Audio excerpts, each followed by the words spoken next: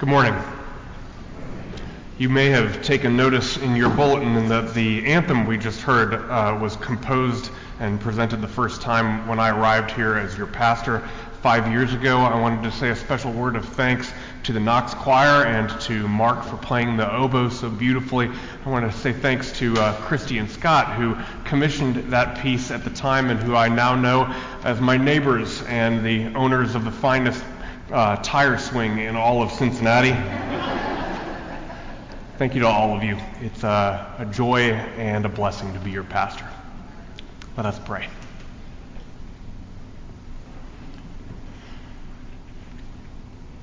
Gracious and holy God, enliven us with the truth, the mystery, the love of your holy word. May the words of my mouth and the meditations of all of our hearts, may they be acceptable in your sight.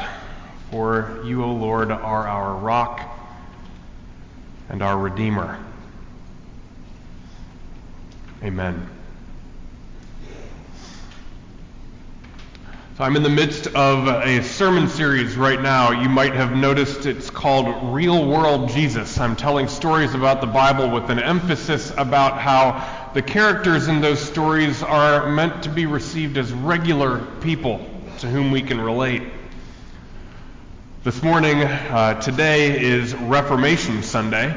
I'm going to start by explaining some of what that means in terms of church history and theology, and then I'm going to move through a couple of Bible stories and talk about them before I finally land in a place that is much more about regular people.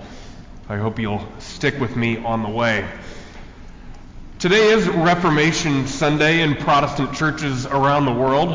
Presbyterians, Methodists, Baptists, Anglicans, Lutherans, many others remember on this last Sunday in October each year that it was now around 500 years ago that some very brave people started to ask tough questions about the church. The church, the powerful institution that controlled every aspect of life throughout Europe at the time, and much of Asia and beyond in a way that was rapidly expanding.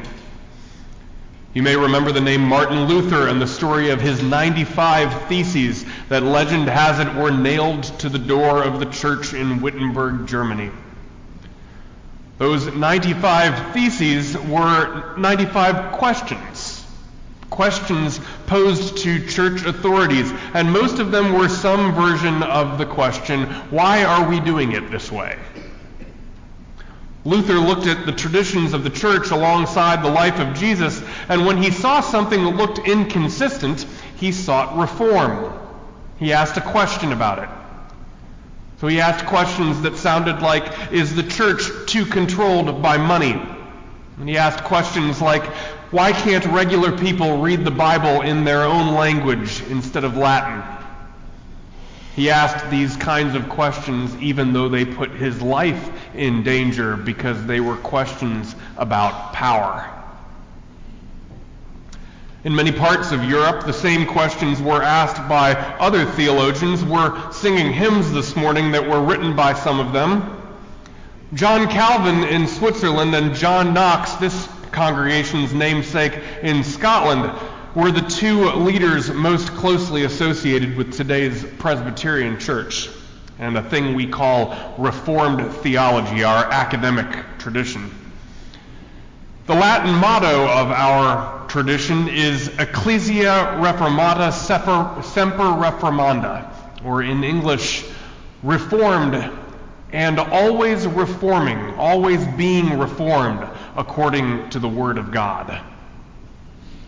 Reformed and always being reformed. In other words, Christians are not called to be static, stubborn upholders of old traditions. We are not supposed to be stuck in our old ways. And on the other hand, it is also true that faith does not mean chasing every new and exciting trend. Our Reformed motto says nothing about innovation. Not that innovation is a bad thing.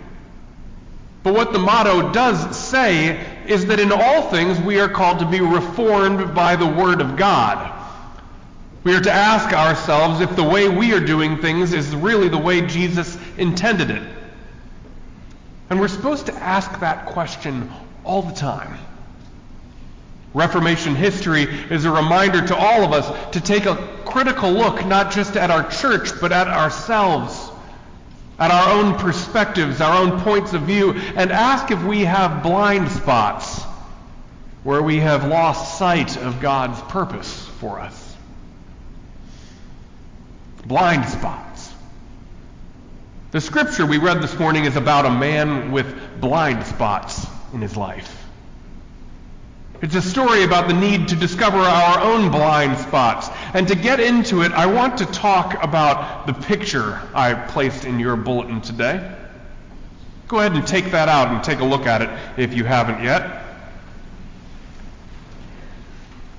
This picture is actually from the story we read a couple of weeks ago. This is Rembrandt's painting of the rich fool in Luke chapter 12. For those of you who missed that Sunday, the rich fool is the story of a man whose crops produce beyond his wildest imagination.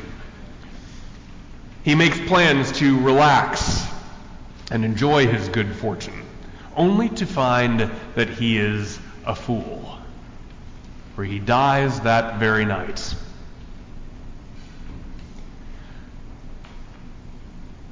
This is that man, says Rembrandt. This is that man.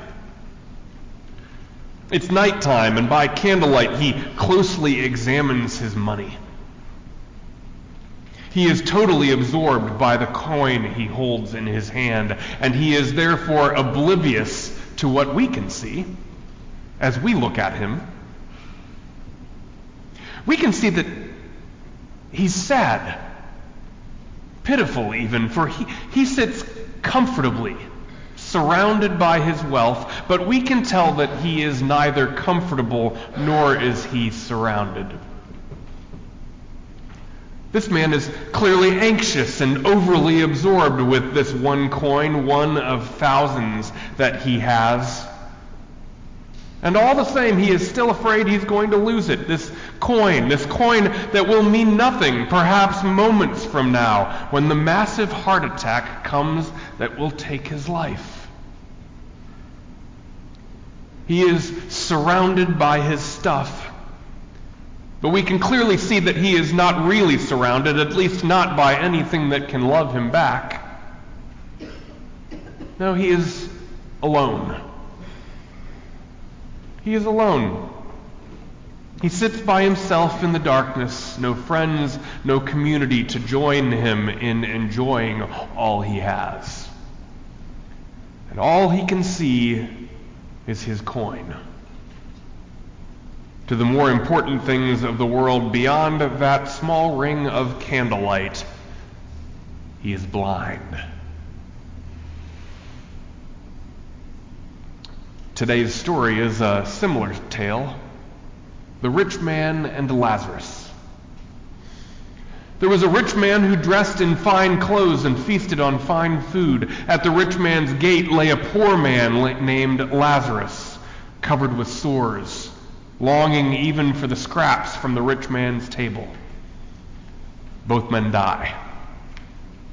Lazarus is carried away to be comforted by angels in the afterlife. The rich man, who is being tormented in Hades, calls out, "Father Abraham, have mercy on me, and send Lazarus to dip the tip of his finger in water and cool my tongue, for I am in agony in these flames." And Abraham responds that nothing can be done.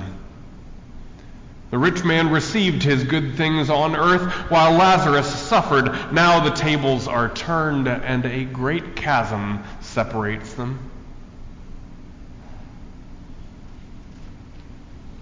A great chasm.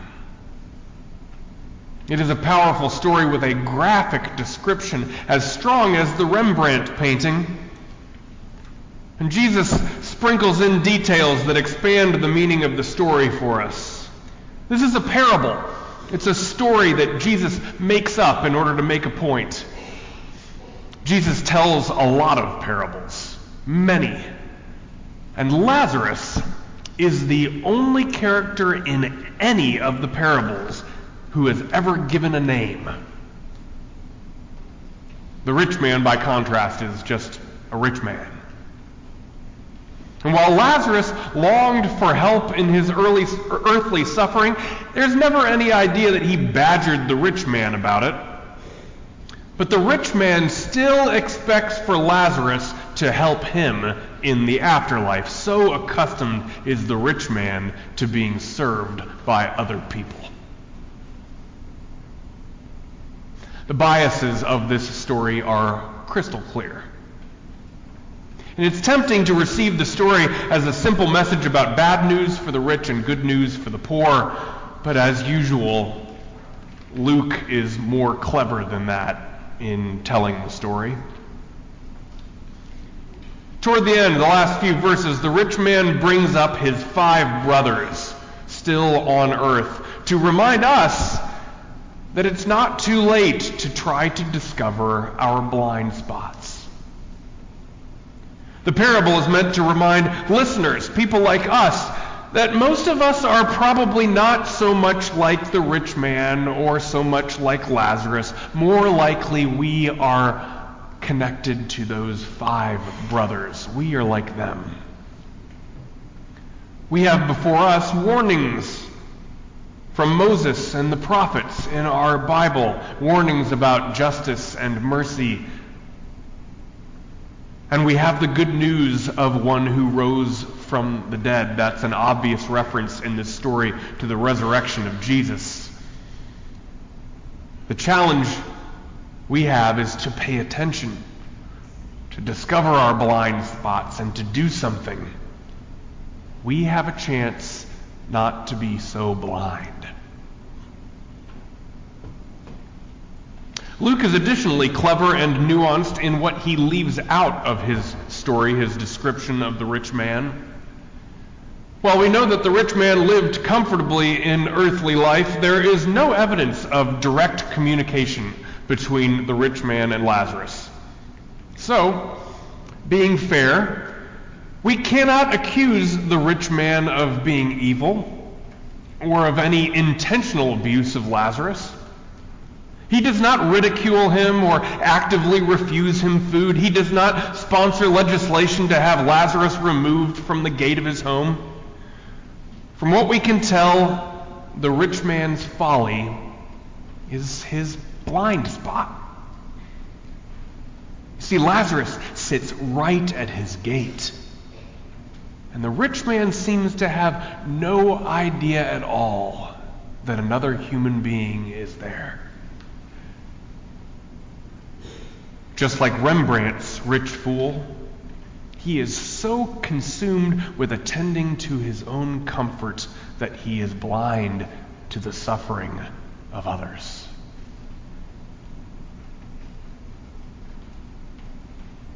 The reason I'm talking so much about this Rembrandt painting is because it reminds us of the blindness and isolation that are the risk of wealth.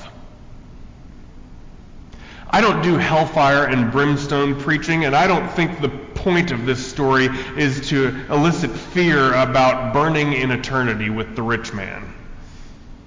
However, the sadness and isolation of Rembrandt's rich fool is something real. And we see this all around us.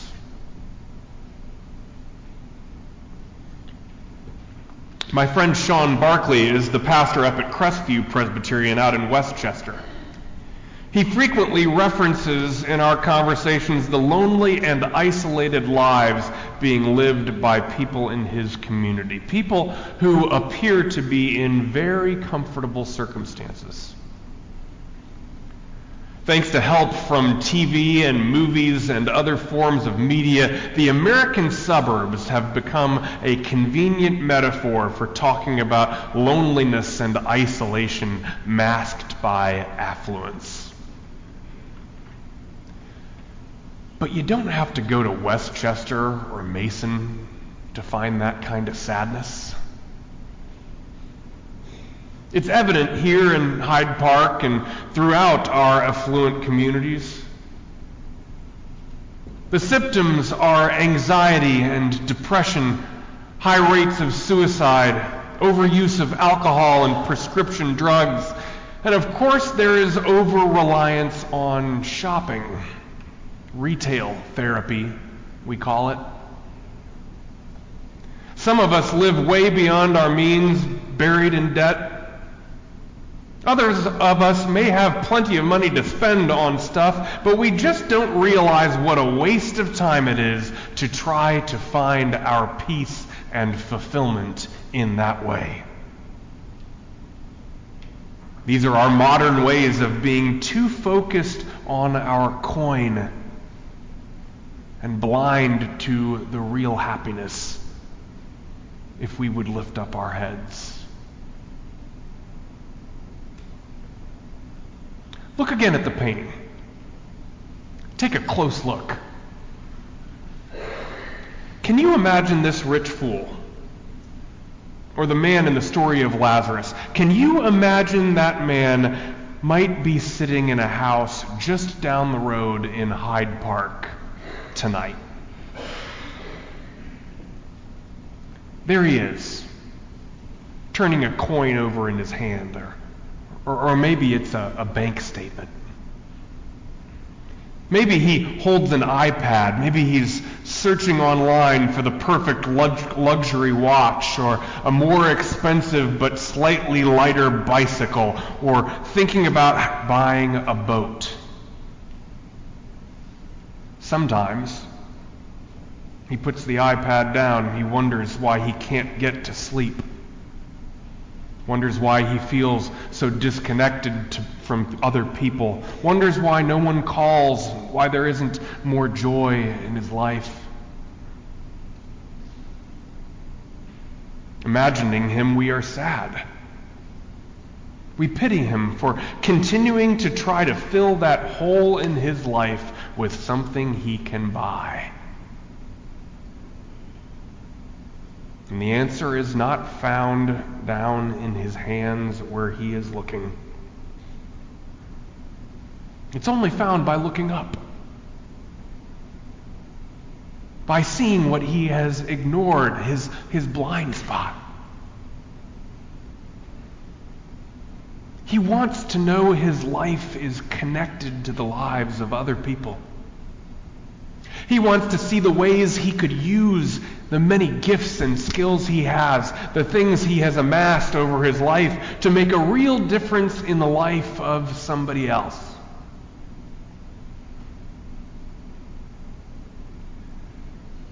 That's what this story of the rich man and Lazarus is about. You see, it's not an indictment against having money, nor is it meant to induce shame or guilt. It's meant to save us from loneliness, from being blinded to the real richness of other people because we are too consumed by money to see anything else. This is one of the dangerous byproducts that can result from wealth. I began to tell you, or by telling you, that this is Reformation Sunday, that we are people who are reformed and always being reformed by our faith. We have a rich history of having asked difficult questions in church, as much as 500 years ago, and still today I am convinced Presbyterians come to church to talk about real, regular things, to talk about things that are challenging. Because life is a challenge. I thought about telling a fancy story about one of the Protestant reformers to close this sermon. Instead, I'm going to tell this story.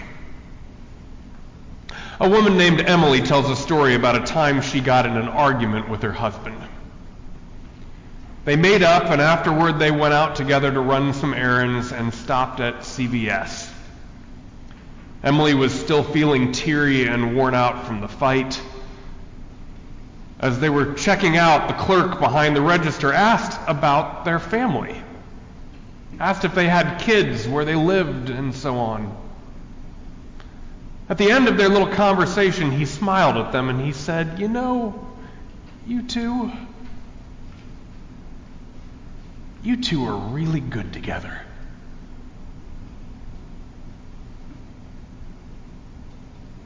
It was what she needed to hear at that moment.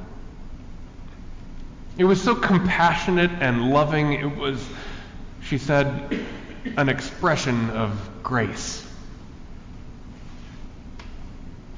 An expression of grace. Grace is the idea that there is nothing you can do to earn God's love. Nothing. No amount of prayer, no act of service, no amount of perfect success in your job or in your marriage, no amount of money you can give to the church or anyone else to earn God's love. Because God loves you already.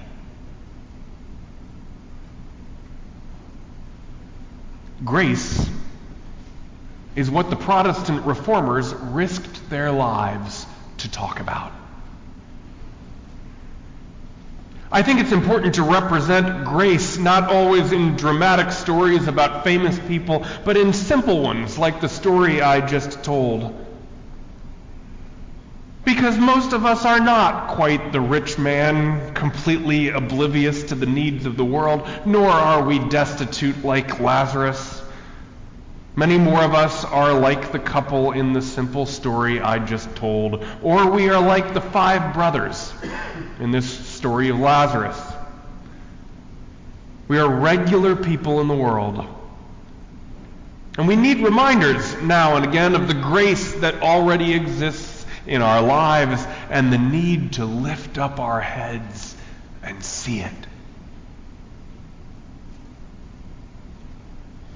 Often we receive that grace by lifting our eyes to see another ordinary person to whom we might have been blind. A neighbor. A student who needs a tutor. A single parent who needs a break. The grace-filled clerk working at CVS. None of them are sitting home at night counting their money. And yet God loves them. And God puts them in our lives if we will look, because God loves us too. And they are often the ones who will show us God's grace if we lift up our heads and see them.